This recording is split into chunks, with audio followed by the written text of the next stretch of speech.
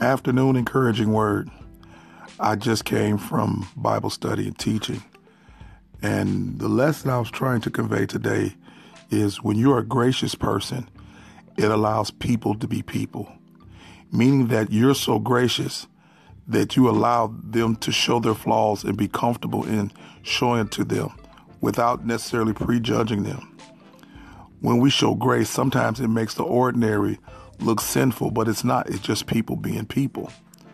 So when you decide to be kind to someone, gracious to someone, show someone some love and some concern and some consideration, remember, their response may be different than what you wanted and expected, but they're just people.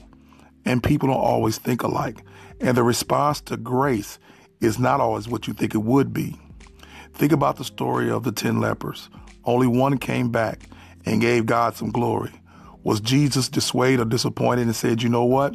This ratio of success is so low that there's no point in me going to the cross and dying because nobody will really believe. Only a handful of people will believe.